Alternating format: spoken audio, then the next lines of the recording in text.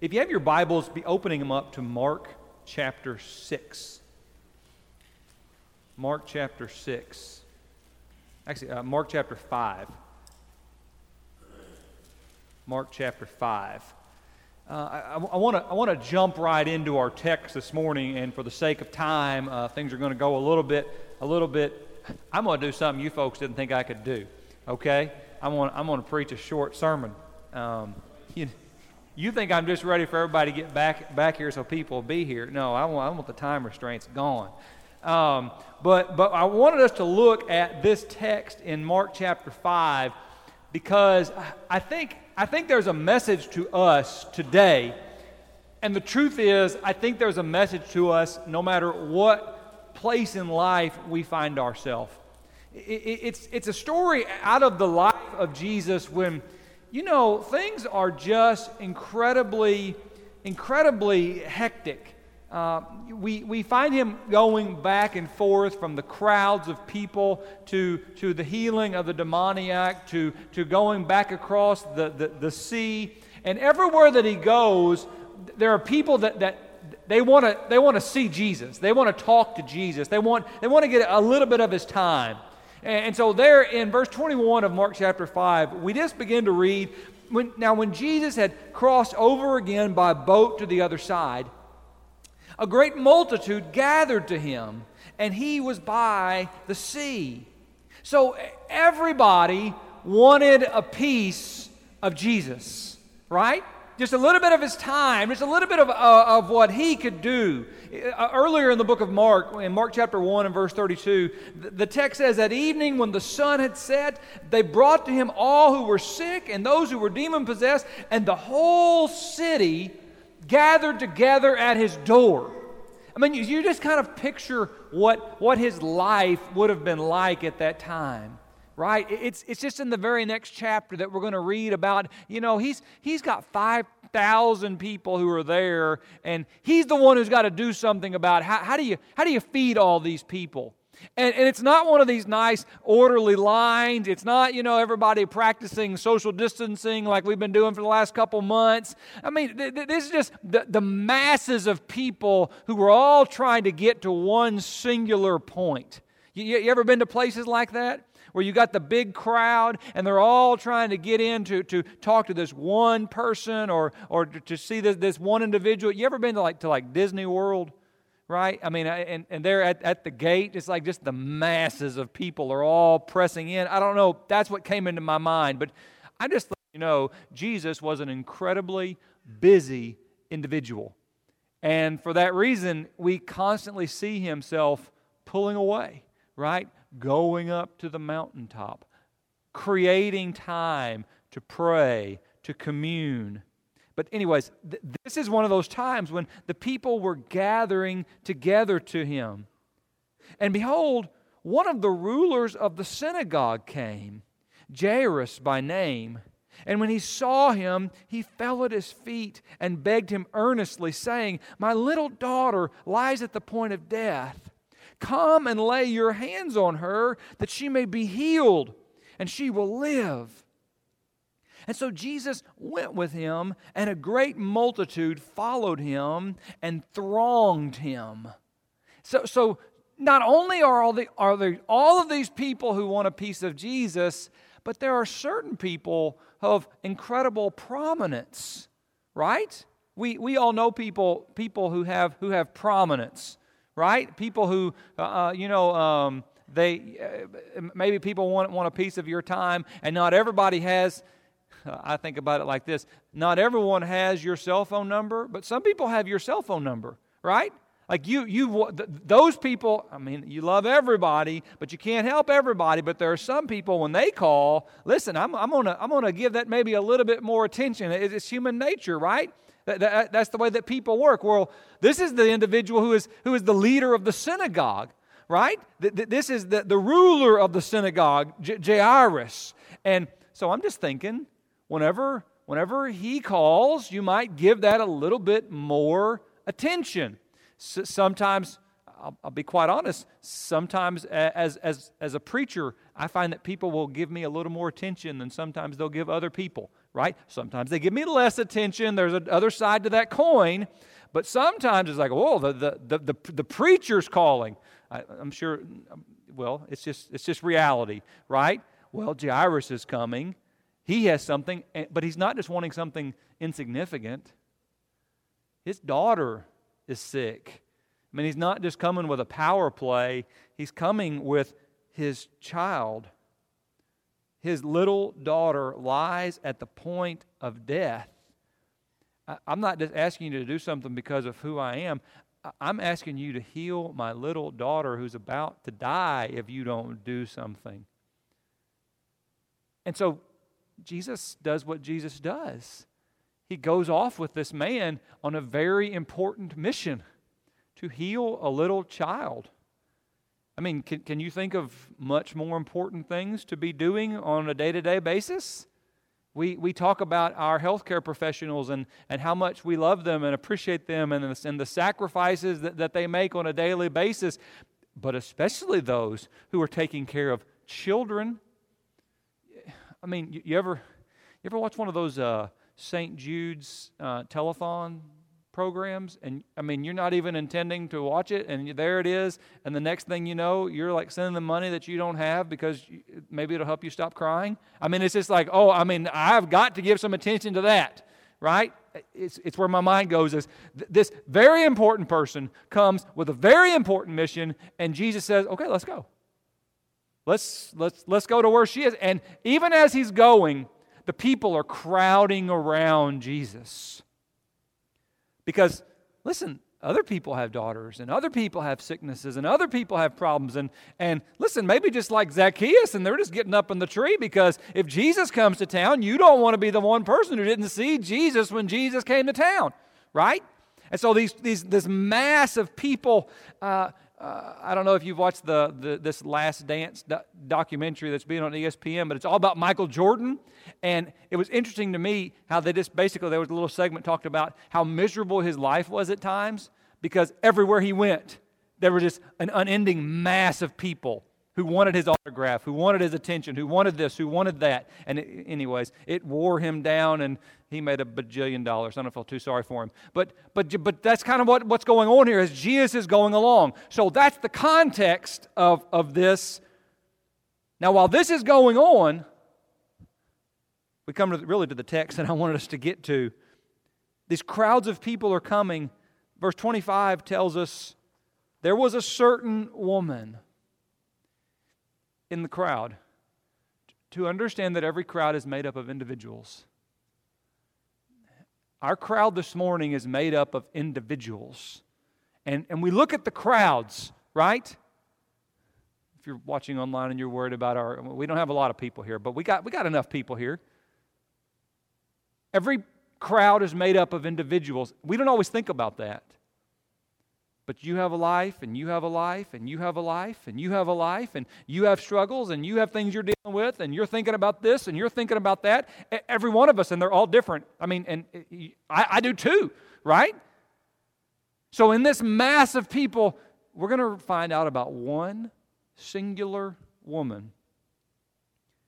There was a certain woman who had a flow of blood, a hemorrhage, for 12 years.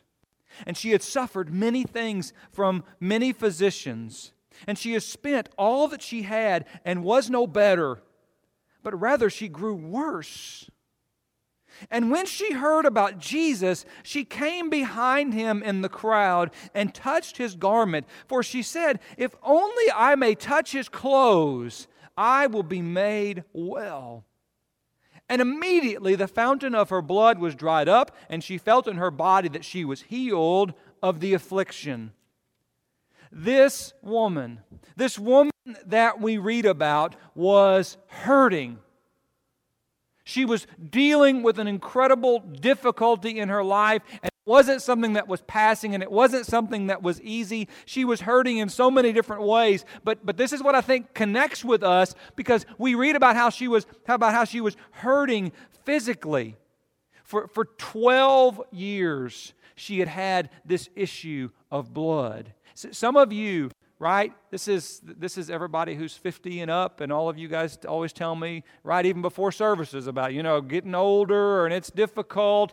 And we learn this word of issues that become chronic issues, right? It's just the way of life. Like, I guess that's just always going to hurt like that. I guess we're just always going to struggle like that. And sometimes those things become very debilitating. And you have issues that maybe they won't kill you, right? But the doctor can't get rid of it. They can't help you with it. So whatever it was, this woman had this issue of blood, and she'd had it for the last 12 years. 12, that's a long time, guys. That's over a decade that she had been hurting, and she not only had the issue, but the text says that she had actually suffered because of her time going to the doctor. And some of you know what that means, to have a surgery and to think, man, I wish I hadn't had that surgery, right? I mean, that was a big mistake. And if we have those issues today, I mean, you think back throughout history at some of the crazy things that have come from the medical profession. Right? I mean, this idea of like we're going to bleed people to death to get all the bad blood out. Well, people suffered from those things. People died from those things. So it doesn't really tell us what exactly what happened, but there was something that was physically that was going wrong with her. But her hurting, I'm not just reading about somebody who was sick. This was somebody who was hurting spiritually. Right? Because if she had this issue of blood, you read the law, this was someone who was ceremonially unclean. And we don't always think in terms of people being ceremonially unclean, but let me just tell you that people thought a lot about that. So this idea of going to the temple, this idea of going to the synagogue, that's not an option for this woman. She's too dirty for worship. She's too unclean for worship. We've struggled. Some of you have struggled with this. With we've been online and we haven't been coming together. But you haven't done it for the last 12 years. I mean, if you could try to picture and extrapolate what that would be like in your mind, this was a woman who was cut off in many ways from the spiritual help that she so desperately needed. And if she was spiritually cut off, you understand that she was socially cut off. I mean, because if you're unclean, then if you touch someone else, it would make them unclean. Remember, this is all that Old Testament stuff that we go over and we say, it doesn't apply to me, but it did apply to her. Because her uncleanness, it was contagious. And so all this social distancing, and I didn't shake one hand this morning. How weird was that? Right? How weird was that? Tony Creekmore didn't even give me a hug this morning. Right? How weird was that? This was a woman who had no touch. No interaction, because she was unclean. Even to be in the midst of this crowd she was pushing the envelope. This is something that she wouldn't have typically done. Can you imagine? I mean, not even your children or your husband or your grandchildren. Have some of you guys missed your grandchildren over the last few weeks and the last few months? Yeah. Of course you have. Even some of you that are here this morning, right, and you're kind of pushing the edge of should I be here, should I not be here? And multiple numbers of you have said, I just need to be there, right? I just need this. This woman had been struggling for 12 years. She was struggling spiritually, physically, socially. She was struggling financially. I mean, come on. I pay doctor's bills too, trying to get to the end of these things. And she had for the last decade, and that's what she said. She had spent everything that she had, but she was no better. No better. I mean, my kids go to the orthodontist, and I make the joke every time I go in there, how's the new boat? They never laugh. I tell it every time I go. Okay? They keep taking money out of my account, right? I mean, we understand that, but at least my kids have straight teeth, right? This woman, no results. So, I mean, I'm struggling financially, and I've thought about people. I mean, how many people multiple numbers of people, some you're probably not even aware of, who have lost their jobs, who have had their jobs scaled back, who have had their pay cut, who have the fear of those things even going forward. I mean, that's the world we live in, right? And some people are prospering greatly, but not everybody. Some people are suffering greatly. And so here's this woman who all of these things have been going on in her life, and the text says, verse 27, when she heard about Jesus, I heard there's someone who can help me. I heard about that. It almost took me back when John said our song of invitation is, and I thought, I haven't heard a song of invitation in almost 2 months, right? This moment that we're going to have when we say, if you're here and you need the Lord, now would be a good time to come. We would love it if you would come, right? Come, repent. Come, be baptized. Come, confess your sin. Come, ask for the prayers of the church. This is the time. We haven't had one of those in almost 2 months. But can I tell you what's so awesome is that just because we haven't had one of those, listen, it doesn't mean people haven't been growing in their faith. Doesn't mean people haven't been being baptized into Christ. Doesn't mean that people aren't being challenged spiritually. If we had time, I would go into those things, but that's the encouragement, right?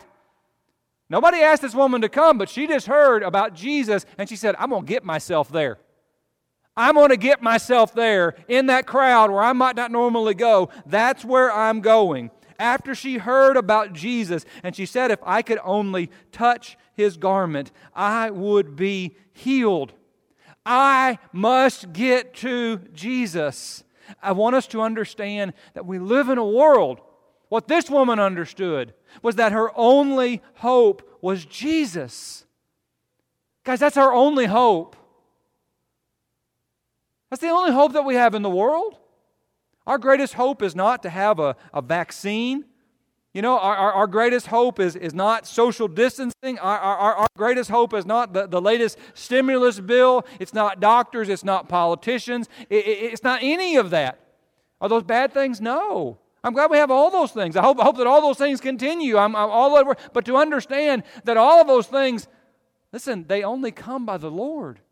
They only come through Jesus, through our Heavenly Father. That doesn't mean you come to Jesus and somehow you're immune to these things. It doesn't mean that. It might mean that. I believe God can protect us. I believe that. I hope you do. Hope you believe that prayer actually does something. But it might not mean that. Sometimes God doesn't always give the things that I think are the right things, right? Sometimes to my pain and to your pain, but I understand all of that. But to understand that Jesus is our only hope. If our current distress has taught us anything, has it not taught us how fragile we are? In a world where we think we have it all figured out, in a world where we like to think about we can do this and we can do that and we understand this, and we have this virus that has brought the greatest nation in the history of the world to its knees. Our economy that was booming in ways that it hasn't boomed maybe ever, and now it has fallen apart. Our medical field, which does amazing things that just blow my mind on a regular basis, now say the only thing we can do, the only thing you can do to slow this cause, we live through this, you just need to go home and don't interact with other people. What are they saying? We can't stop this. We don't have a shot. We don't have a pill. We don't have all these things. Guys, if we as a church, as a people, as a family, as a nation, as a world don't get the message that we're not as big as we thought we were, then I got to say, well, are we really listening? This woman understood, listen, the doctors can't cure me. I don't have enough money to buy my way out of this. I'm in a terrible place. What's the answer? The answer, I have to get to Jesus. Paul said in Colossians 1, verses 16 and 17, for by Him all things were created, in heaven and on earth, visible and invisible, whether thrones or dominions or rulers or authorities. All things were created through Him and for Him, and He is before all things. Watch this. And in Him all things hold together. So I've just got to get to Jesus. If I just could touch His garment. And she does, and she's healed. And I wish we had time to get into this, but I promised you we'd be out by 10, and not as good as I thought I was. It's a humbling thing. But she's healed in this moment. And Jesus knows about it. Jesus knows about it. I mean, as he goes through the crowd, we read that Jesus answered and said, "Who touched my clothes?" His disciples said, "You see the multitude thronging you, and you say, 'Who touched me?' What a ridiculous question." I mean, once again, it's kind of like you're standing in line at Disney World, and you say, "Did somebody touch me?" Yeah. Okay, half the world touched you. Okay, that's the way the crowds work. No. Someone touched me. The fact that Jesus is our only hope is not good news if He doesn't know that we have struggles. That's not good news if He doesn't know and He doesn't care. It is good news because He does know, and He does care. Even in the midst of the crowd, I don't know about your life, but Jesus knows about your life. Jesus knows about what's going on. We read, guys, we read in Matthew chapter 10 and verse 29, "Are not 2 sparrows sold for a copper coin? And not one of them falls to the ground apart from your Father's will. But the very hairs of your head are numbered. Do not believe the lie that we serve a God who is just a God of the big things." Our God, your God, knows. He knows what's going on in your life at this exact moment. I may not know, but God knows. And He is the one that has the power to do something about it.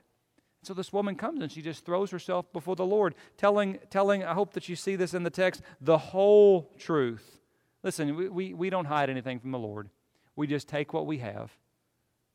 Because it's my fault, as Donnie reminded us. I got plenty of struggles. He already knows about that. But He wants me to bring it to Him. And so we said to this woman, "Go in peace." I hope that you leave our worship this morning. I hope that you leave this place in peace. Not because all your problems are gone. I'm not that good, right? But because you came to the Lord. And when you come to the Lord and you know that He is in control and that He knows about your struggles and that He is striving in the midst of your struggles, listen, I can leave this place with a peace that passes all understanding. That's what God can give to you that no one else can. No politician, no scientist, no great orator, only God. Only God can enable you to go in peace because you know that He is in control. I don't know. I thought about this idea of a quarantined life. For whatever that's meant to you, I think that this woman knew it way better than we do. She lived it for 12 years. But then she heard about Jesus. So my challenge to you this morning, and I know our makeup here and online is different in so many ways, but my challenge to you is to get yourself to Jesus. You find a way. Whether it's to march down this aisle, or it's to drive up to this church building, or to some other group of God's believers, and you get to Jesus, because He is our only hope. And we're going to extend an invitation. And it's an invitation for many things. Maybe there is sin that has crept into your heart. Maybe this period of quarantine has exposed within your heart a real hesitancy to trust in the Lord. And if so, you need to return to the Lord. Maybe this time has awoken this idea that, you know what? There's very real things going on there, and life is very short and not certain. And I know that I'm not right with God. I don't want to leave this place not right with God. So I want to be baptized into Christ and have His blood flowing in my life. Maybe you're just overwhelmed and you need to bring your burdens and cast them upon Him. Whatever your need is this morning, whatever the struggle you find in your life, you come to Jesus as we stand and as we sing.